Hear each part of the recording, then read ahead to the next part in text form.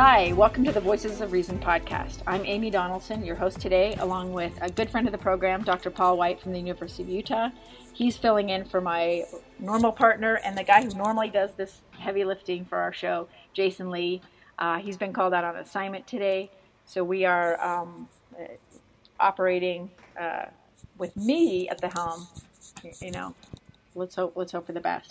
I'm very excited about today's conversation. Today on the program, we're joined by Lex Scott. She's the founder of Black Lives Matter in Utah.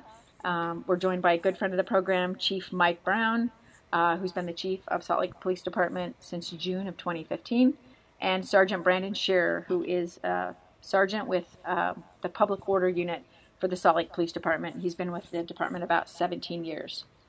Welcome to the show, everyone. Thank you. Thank you. Everybody here.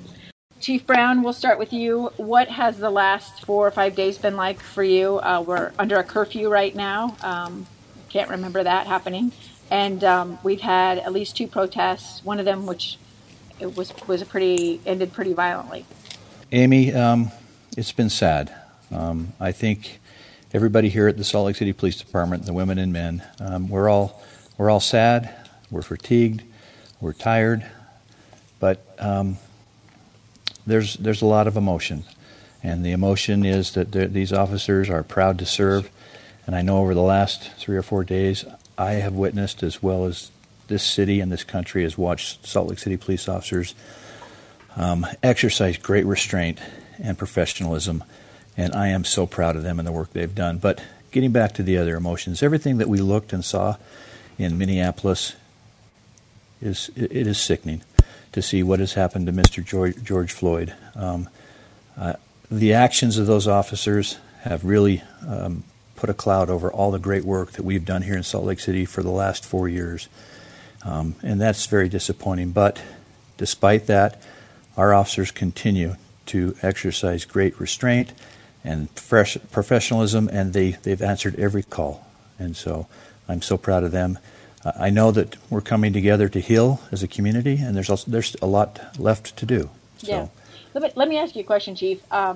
Last night, the protesters approached the public safety building, and there was one officer who knelt with them. I did notice later on that KSL had some video of some officers kneeling outside on the side of this public safety building. But did you know about that, and sort of what was your thought when that happened? You know, we didn't talk about that. That was spontaneous. Those officers, in the moment, felt like that is something they wanted to do. But I'm telling you, every officer of this police department, we're all hurting. We all want to heal. We don't. This is not a place any of us want to be. And I think some of the things that have transpired over the last week have showed us we're not in a good place. We still need to come together. There still is systemic racism in our country. But we have worked so hard, and I take my hat off, and my heart goes out to these officers because they're the best, and we'll get through this as a department and as a community, and we'll be better because we're going to come together and we're going to talk about it. So, and Paul, I didn't know if you want to jump in here, but I did have a question, and maybe Brandon, you could take this. What kind of work have you been doing the last 4 years? Like, what are there differences in training? What kinds of things have you seen as an officer out there on the front lines? So, as far as public order for protests and riots, we've really given it a focus the last probably 4 to 5 years. And the reason is just what you've seen around the country, the civil unrest, the problems that have occurred. So we've really emphasized that kind of training. But the point of that training is to be able to restore order if order is lost.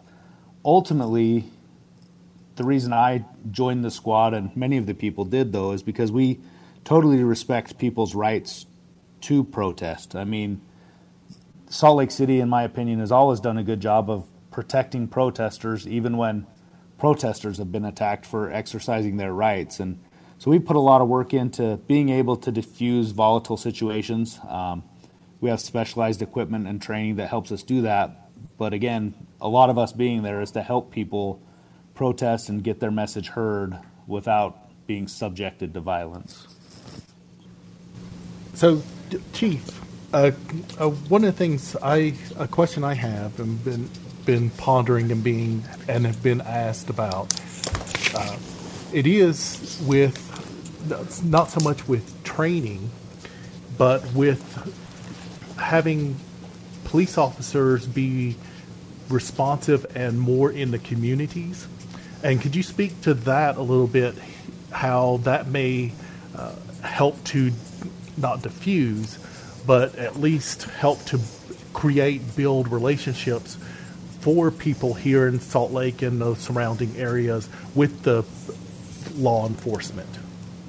Thank you. I'm going back in history just a little bit. When I took over as the chief here in Salt Lake City, I think we all remember 2014 was the incidents that unfolded in Ferguson, and then we had Baltimore, and then New York, and then Chicago, and then we had an incident down on Rio Grande.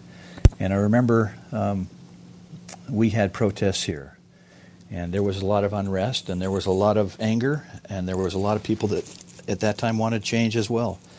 And I remember talking to those that were out in the street protesting, yelling and screaming and saying, look, can we come together? Can we sit down face to face and have these talks, these hard talks that we needed to have? Because it's so easy to sit on your couch from your home and scream and yell at a TV and hate from afar. But when you sit down face to face, when you shake people's hands, when you look in their eyes, a lot of those fears and that hate goes away, and we see each other as human beings. And so I think that is kind of the attitude and the direction this police department has taken. I remember going down and talking to Pastor Davis and saying, Pastor, I really would love to have a better relationship with the African American community here in Salt Lake City. And as only Pastor Davis could do, he looked over his glasses, he took a deep breath, and he said, Chief, we've been here for 42 years. Where have you been? Sounds like Reverend Davis. Yeah, that's Reverend Davis. That sounds like in one sentence, he spoke volumes. And I walked out of there committed to making a relationship. And relationships aren't one and done. You don't check boxes. You don't just say we've had one event. You be part of that community. And for 4 years, we have attended Calvary Baptist Church. We've participated in trunk or treats. We've done programs with the youth. But what happens is in our community, slowly you build trust. And trust is fostered by this cooperation, and the trust builds community policing efforts, and you now have kind of a culture where we all have come together and we can be together. And when we have bad situations that occur across our country or in our city, we still have those relationships that we can fall back on, and we can continue to talk. Because if you're coasting, you're going downhill. You've got to always push to do better, and that's the commitment of the Salt Lake City Police Department. Is we're always committed to doing better and building relationships in our community. And I think that's a great way to put it. Of thinking about it's not a one-time or two-time or three-time. It is a constant working, building, creating those relationships, because that's people want quick, easy answers, and there's a lot of times there's not. It's working together to come up with good, creative solutions that may work in a short term and then may need to be changed the next time or the next time or the next time. Mm-hmm. I want to bring Lex into the conversation. Lex, I'm just curious to you, as he listed off those cities where there have been these high-profile deaths involving police, what were you thinking? And then also, sort of, why did you decide to start a chapter of Black Lives Matter here in Utah? Well, we see police brutality in every city in the United States of America. It's not a new problem. It's been happening since black people stepped on the boat 400 years ago. So,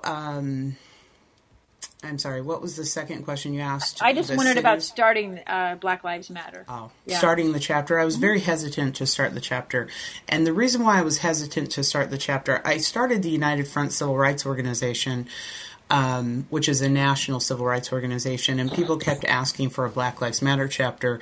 But I felt like it's tough, because someone could do something violent in the name of Black Lives Matter, and I have no control over that. But I do have the control with the United Front. So I was very hesitant. I'm very glad that we did start a chapter. Cities that are 2% black, that don't have a lot of black representation, it's important to have that black representation. And I just want the listeners to understand, when we say Black Lives Matter, we are not saying that our lives matter more or the most. We are saying that our lives matter because they do. Black people are profiled more than white people by police. Black people are mass incarcerated. There are more nonviolent black people in prisons who are, like, I believe the statistic, and it's probably not the correct statistic, but the last statistic I heard was 70% of black people who are incarcerated are there for nonviolent drug offenses. Meanwhile, we see more violent white offenders on the streets. Our kids are suspended and expelled more from schools. So definitely, when we say Black Lives Matter, we're saying that because black lives are under attack in this country, and it doesn't seem like this country cares about black lives. Very profound, and I'm really glad you started that chapter as well. When we come back, we're going to take a little break. We went a little bit long on that segment, but I wanted to introduce everybody. When we come back, I want to revisit this issue that Chief Brown brought up about trust and the relationship between police and the citizens that they commit to serve and protect. You're listening to Voices of Reason.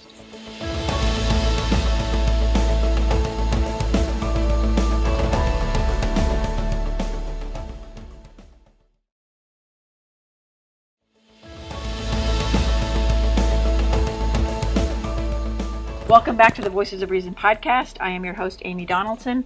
I'm joined today by guest host, Dr. Paul White, University of Utah professor and good friend of the program. Also, as we like to refer to him, he's a devil's advocate and a cat. Lover of cats. You are a dedicated lover of cats. We are joined on the program today by Lex Scott. She's the founder of the Black Lives Matter movement in Utah. We have Chief Mike Brown, Salt Lake City Police Chief since June of 2015. And we have Sergeant Brandon Shearer, who is Sergeant with the Public Order Unit, and he's been with the police department for 17 years. I wanted to just revisit this idea that Chief Brown brought up in response to Paul's question about earning public trust and some of the ways in which that happens. And I feel like sort of what's happened over the last decade is sort of an erosion of the process of when things go wrong. And so, Chief Brown, you mentioned the offline a situation that happened here in Utah where that public trust was undermined and people don't have confidence in the process. What happened with that? Well, I spoke a little bit about how there were protests and people were extremely upset, and I reached out and made the offer to meet and let's sit face to face and talk about issues and problems, and figure out where we need to go. A lot of times we forget that we need to listen, and there's two parts to every to conversation and communication, and the hardest part is listening. And so I made that offer, and I was proud that Lex Scott stood up and said, "Chief, I'll meet you." And we have been sitting down and talking, Lex, now for about 4 years. I would say every 2 weeks. But Lex, do you want to talk a little bit about that? Well, I think it was a little more complicated than that. It always is, Lex. And I don't want to. I definitely am not going to take credit for the CAG. The CAG, which What is CAG? It stands for Community Activist Group, and we meet with police every 2 weeks on police reform for 3 to 4 years. It consists of police brutality victims and their families. It consists of regular citizens. It consists of Black Lives Matter activists.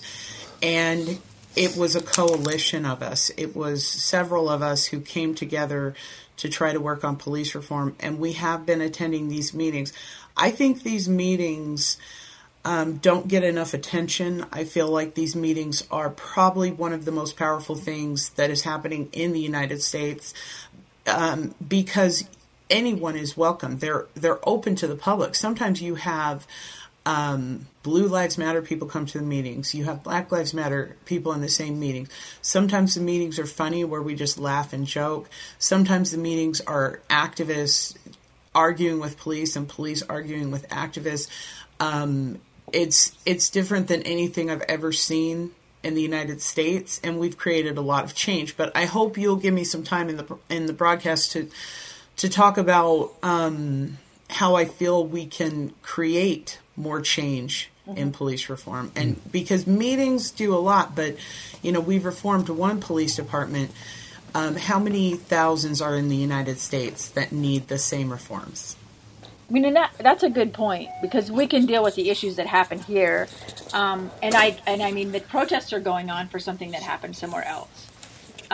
Chief Brown, what is the sentiment like nationally amongst police chiefs? Do they feel like they need to make some changes, or sort of what is the sentiment? Yeah, I would think by large part most chiefs are very dedicated to building the trust we're talking about and making the change. It's hard though, and it's not easy, and it takes a lot of work and a lot of commitment to do it. So I think it goes back to what Pastor Davis said. This community, this African American community that has been crying out to be listened to over all these many years. We need to sit down with them and maybe not talk quite so much, open our ears and listen, and then take what they tell us and implement it in our police departments and through our communities.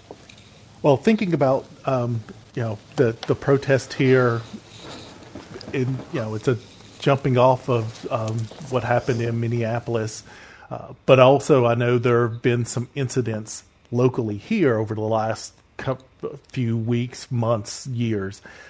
But I'd heard, Lex, that you were actually in Minneapolis, and I was just curious as to your on the ground experience being there. If you could tell us here what it's like to be at the epicenter.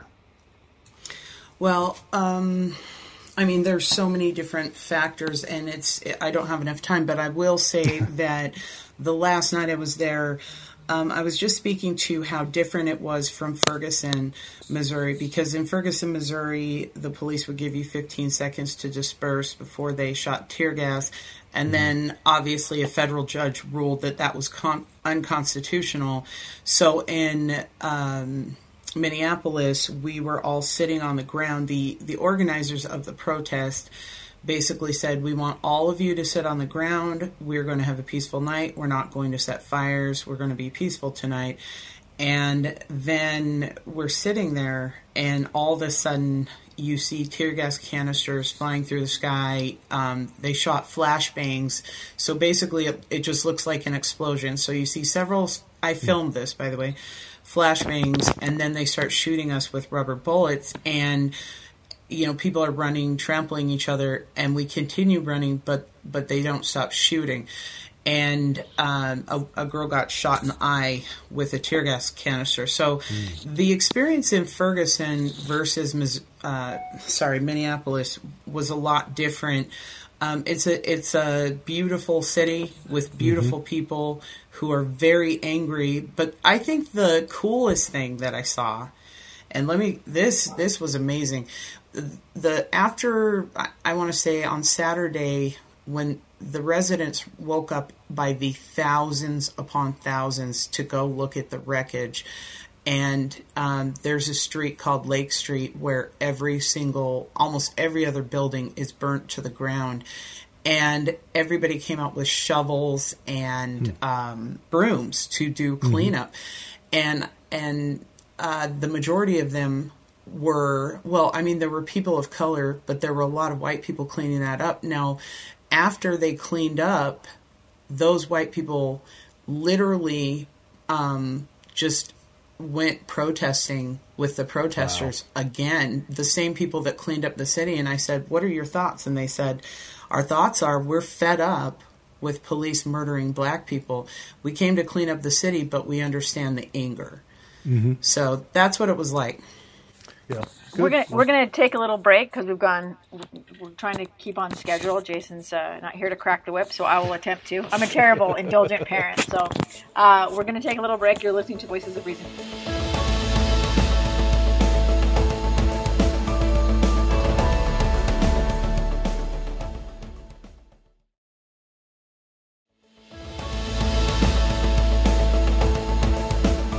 Welcome back to Voices of Reason podcast. I am Amy Donaldson, your host today with guest host, Dr. Paul White, University of Utah professor extraordinaire, and definitely devil's advocate in many conversations we've had here on our podcast. He's filling in for Jason, who's on assignment today. We're joined today by Chief Mike Brown, Chief of the Salt Lake City Police Department since 2015, Sergeant Brandon Shearer with the Public Order Unit, and Lex Scott, who is the founder of Black Lives Matter in Utah. I wanted to go to Sergeant Shearer for a minute, and just in the last segment, Lex kind of finished out with what she experienced in Minnesota this last, I think it was, she got home on Sunday, so maybe Saturday night. And you had two different experiences, Saturday and last night in Salt Lake City, but sort of what goes well, or sort of how do you handle those kinds of things? And when you look around the country, do you learn anything from that? Sort of what are your thoughts about that? Yeah, absolutely. We learn every day, and I think it's like that in law enforcement, right? Every situation we see, we try to learn from. Saturday was interesting. Immediately upon us coming in, so we were the first team to respond downtown, and immediately upon getting there, we started having bottles, rocks, various other objects thrown at us. The police car that was right behind the car I was in got completely destroyed, and at that time, things digressed a little bit. But we were able to, push people back, kind of hold the crowd, and protect officers. Again, like I said earlier. Can I just interrupt you super quick, because I have a question about that. So sure. When things are going, off the rails, or they're going badly like that, but you've had hours of people protesting peacefully, sort of, can you recover, or is it just, do you try to separate the people who are the instigators? I mean, what do you think, and help us through that? Yeah. So we want people to peacefully protest. The problem is people that are causing the riots and causing the damage, they hide behind those people that are peacefully protesting. Many of the people that are throwing rocks, throwing bottles, are doing it from far enough back in the crowd that we can't see who's actually doing it. We can only see really well, probably 10 to 20 feet into the crowd. Anyone behind that is not really visible to us.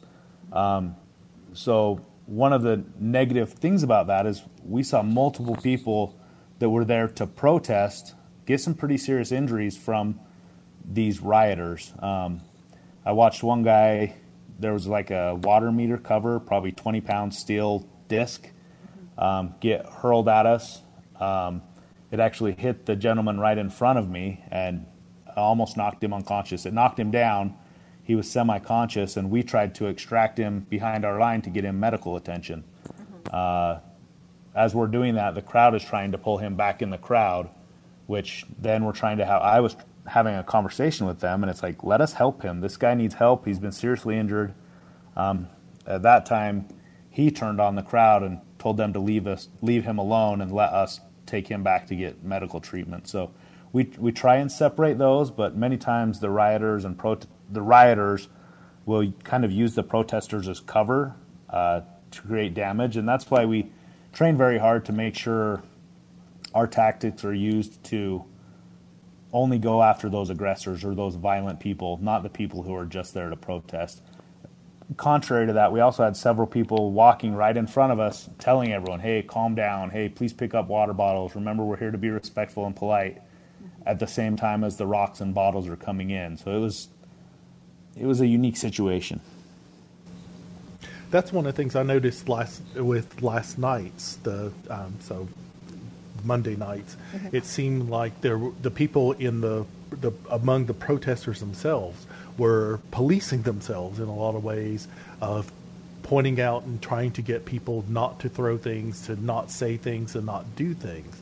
Have you been working, trying to figure out who are some of the leaders of some of these protests and groups that are from the past but are going to go forward, and working with them to help them have it be more peaceful? Because I just, having been in a number of protests, I cannot imagine us wanting people throwing and being more rambunctious around us either. Yeah, that's definitely part of it. We need to have conversations with the people that are protesting. Near the end of the protest on Saturday, there was a black woman who was near the front of the line, and her sentiment, as she was literally yelling at some of the rioters, is, "You guys are hurting our cause. The way you're behaving is hurting our cause. We want our voice to be heard, and this violence is detracting from the message." Not only that, she again brought up the fact that multiple people were being injured from their behavior.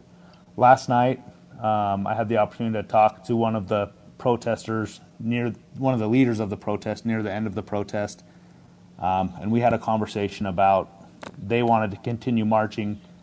We'd had some shots fired. We had windows smashed out of a vehicle.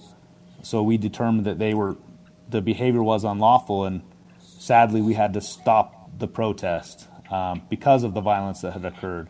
We can't differentiate in a big crowd like that who's being violent and who's not. And we gave them the option. It's like, we understand you, we hear you, we want you to share your voice, but for tonight it has to be done. And they, chose to leave for the evening, but I'm sure they'll continue to protest. And again, we respect their right to do so. Well, let me bring Lex in. Yeah. Because she showed up just to deal with this issue. Lex, go ahead. First of all, the protests that were held over the weekend in the past few days were not held by Black Lives Matter Utah at all. They were not affiliated with our group at all.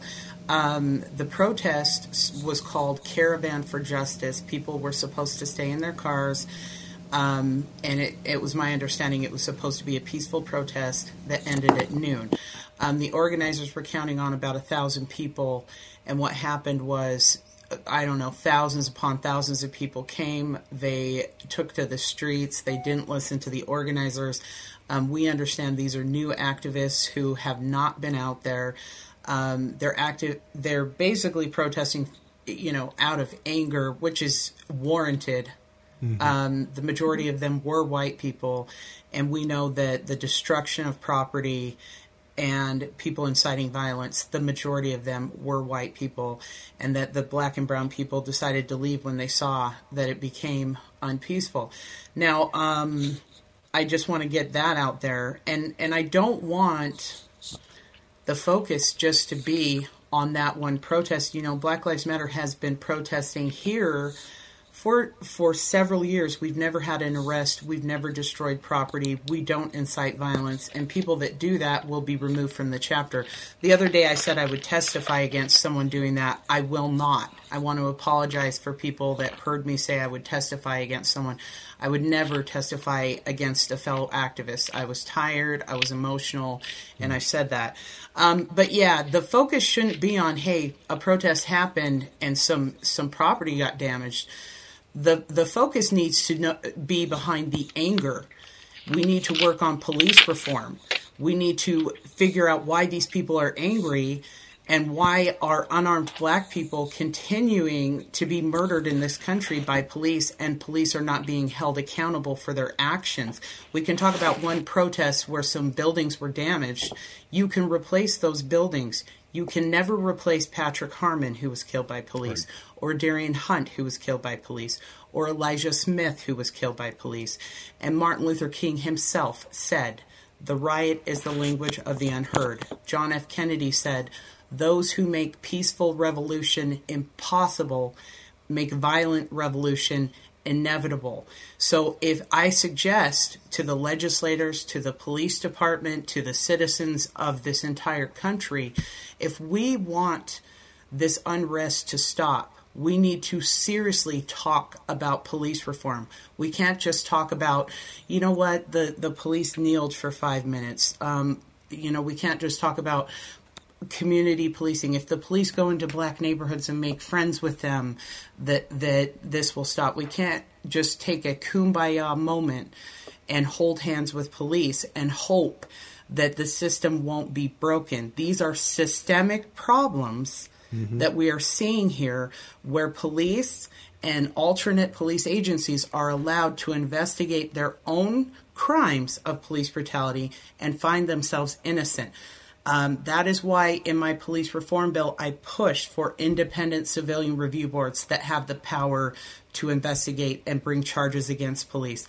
That is why I push for stronger use of force policies and excessive force policies, because we can have kumbaya moments like, hey, I like Mike Brown, the chief of police.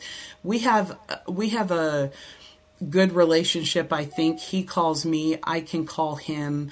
I've said repeatedly he's the best police chief in the United States of America.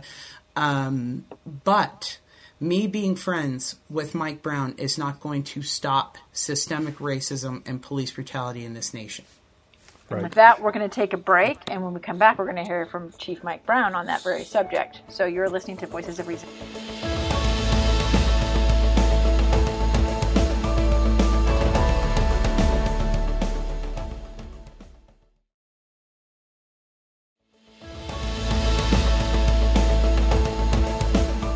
Welcome back to Voices of Reason podcast. I'm Amy Donaldson, your host today. Jason Lee's on assignment, so I am joined by Dr. Paul White from the University of Utah. Hello, Paul. Let's see. We're also joined by Chief Mike Brown, Chief of the Salt Lake City Police Department since June of 2015. Sergeant Brandon Shearer, he is with the Public Order Unit for the Salt Lake Police Department, veteran of the department for 17 years. And Lex Scott, who is the Utah founder of Black Lives Matter. Chief, after hearing what Lex said, sort of what are your thoughts? And then are there some things that you guys are either working on or that changes that you have made that people should be aware of? Or what would you like to see happen? Well, I tell you what, over the last 4 years, we've embarked on a lot of work here in the Salt Lake City Police Department. One of the things that we keep hearing over and over is that there is systemic racism in this country and within police departments. We brought in a training from Dr. Friedel, and it's called Fair and Impartial Policing, but really it's centered and rooted in implicit bias training. And we have trained our entire police department on implicit bias. And the first thing, I hear so many people say, I'm not racist, I don't see color. Well, the first thing that you need to realize is we all have implicit biases. We need to recognize that, and then we need to admit it. And once we do that, we can start working on it to overcome those. So the entire police department has been through fair and impartial policing, and that has been a huge task. We've also focused on blue courage training. Another training that really speaks to the nobility of policing and why we got into this job. Why did we raise our hand to the square and say, I am here to protect and serve? And it really takes you back to that and the roots of our commitment to our community. Another one is Arbinger. Arbinger training really makes you think outside the box and look at people differently, because sometimes in policing we see so many bad things. Most people don't call us on their birthdays or parties. They call us when their lives are in crisis. And sometimes we become a little bit hardened to those things, and we put people in a box. You show up on a call and I say, okay, tell me what happened. I see this person's the victim. This is the victim over here. Okay, you're a witness, you're over here. Because you're trying to bring order to chaos. And we need to start looking at people as people, that they have dreams, they have ambitions, they have goals, and when we do that, it brings back, it humanizes policing again, and it speaks to us as officers. And so, those three trainings have really, I think, propelled the Salt Lake City Police Department into one of the best policing law enforcement agencies in the country. And I can't tell you how proud I am of this organization, but it all falls back to the women and men who do this job every day, 24/7, 365. I couldn't be prouder. Thanks, Brendan. Do you have some suggestions? One of the criticisms of police is that they're too militarized. It's a quasi-military agency. Sort of what are your thoughts as how you could improve this? Yeah, I don't look at us as a paramilitary organization. Every officer has been in volatile situations that scare us. I mean, we don't like to talk about it. We like to be the big, tough men and women, but we can get scared too. We're human. One thing I think is important to help overcome and get past these things is I really, truly don't believe I've ever met a racist officer. I don't. But one thing, like Chief talked about, everyone has implicit bias. Another problem I think that we have in Salt Lake City and all across America is ignorance. And by ignorance, I mean just what the definition is, a lack of knowledge and understanding.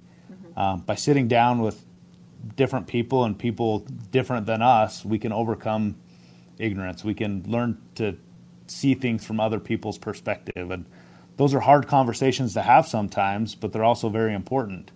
Part of my duties here with the police department is that I work with our Police Explorer post. It's youth that are interested in a career in law enforcement. Although our department is predominantly white and male, we have hired a lot more females lately than we have ever in the past. But with our explorers, probably 60 to 70% of the explorers are people of color, men and women of color who have an interest in a career in law enforcement and a desire to do good.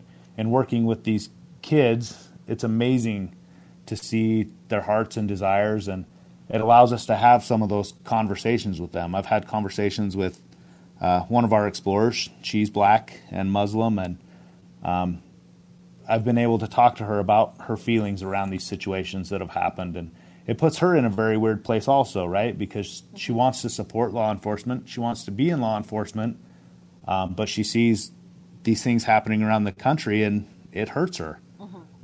So, again, part of it is just having these hard conversations, being willing to sit down with people different than you and talk and listen. Yeah. Lex, did you have some thoughts on what you think we could do?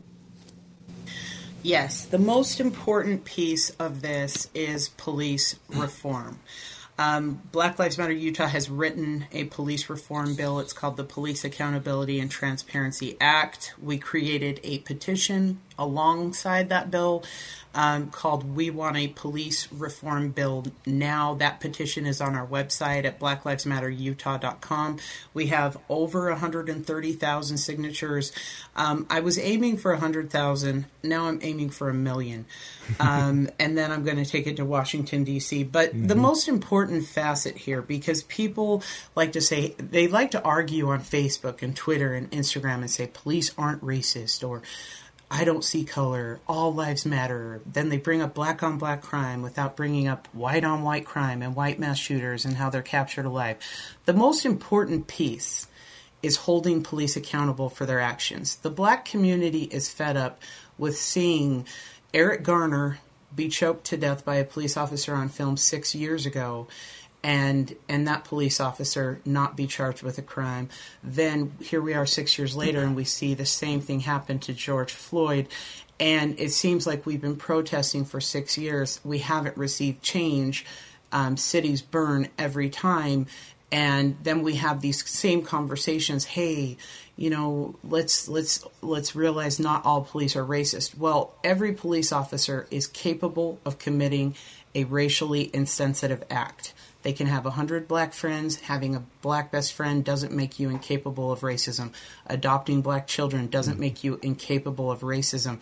So what I need is systemic change. I need a police reform bill that holds police accountable, that says we need civilian oversight of police departments in this nation so that when they are charged with a crime or when they are accused of police brutality, they're not allowed to investigate their own crimes. Their neighboring police department is not allowed to investigate their own crimes. We also need stronger use of force policies. That is also in my bill. De-escalation training is in my bill. Implicit bias training is in my bill. Body cam footage legislation is in my bill. And, my bill is not perfect. I'm not a legislator. That was my first attempt at writing a bill. I bet you can even find spelling errors in there.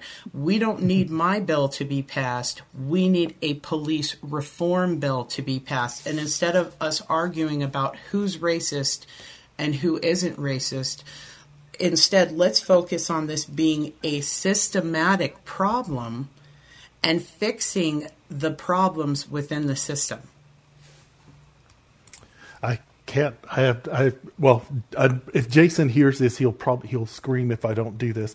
But yes, Lex, I have to say, I think you've hit perfectly spot on. It's not about the people so much as it is about the system itself. Because yes, I get the questions from students, from family, from friends who.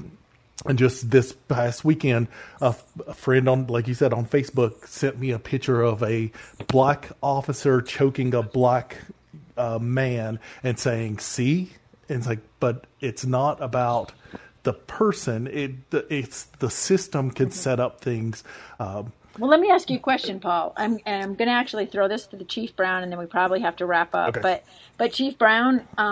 Is it maybe an issue of power? And I mean, I know the de-escalation training gets a lot of love, but I read a study that said that didn't actually do a lot. When your adrenaline's pumping, you fear for your life, you're in this tough situation.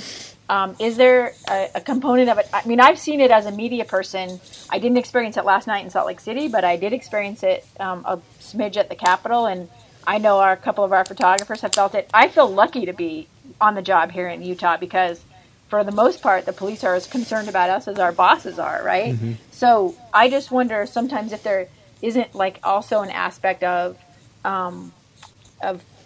fear and power mixed with bias and frustration. I mean, I'm just wondering your opinion on that.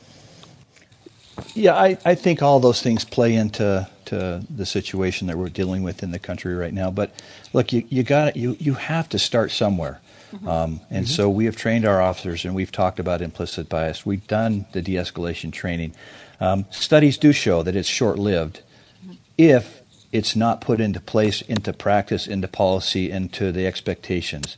And so there's other studies, and one of them is called out-of-the-car experience, which means you take the training from the classroom and you put it into the community. And that's what we've done here. We are putting our officers into our community, and the expectation is that we have those positive relationships and we have difficult conversations so that we can build that. I mean, I think it really always goes back to trust and relationships. Yeah, you can do all the training you'd like. You can say our officers have done exactly we've completed these trainings, but if you have not pushed that and foot stomped that into the communities, I mean, I'm saying push our officers into the communities and build those relationships, it's all for naught. Well, thank you so much for joining us. I wish we had more time. Hopefully we can do this again. I invite all of you back to talk about any of these issues or related issues. But thank you so much for joining us, and thank you, Paul, for the last-minute fill-in. Always awesome to have you along. You're welcome. Thank you. Join us again for the next episode of the Loudmouth Project's Voices of Reason. If you have comments about the show, please contact us via email at voramyd@gmail.com or jasonl@gmail.com. You can also reach us on Twitter at ADOnSports and JasonLee1. Our show's Twitter handle is @VORPodcast. You can check our Facebook page, and you can also find and subscribe to our episodes of our podcast in all the places where you find interesting content, including Google Play, the KSL app, and iTunes. Please be sure to review our show, subscribe to our show. We'd love to get your feedback, and it helps us grow our audience. Until next time, I'm Amy Donaldson. When you engage in passionate debate, please do your best to keep your dialogue civil. Try to be the voice of reason.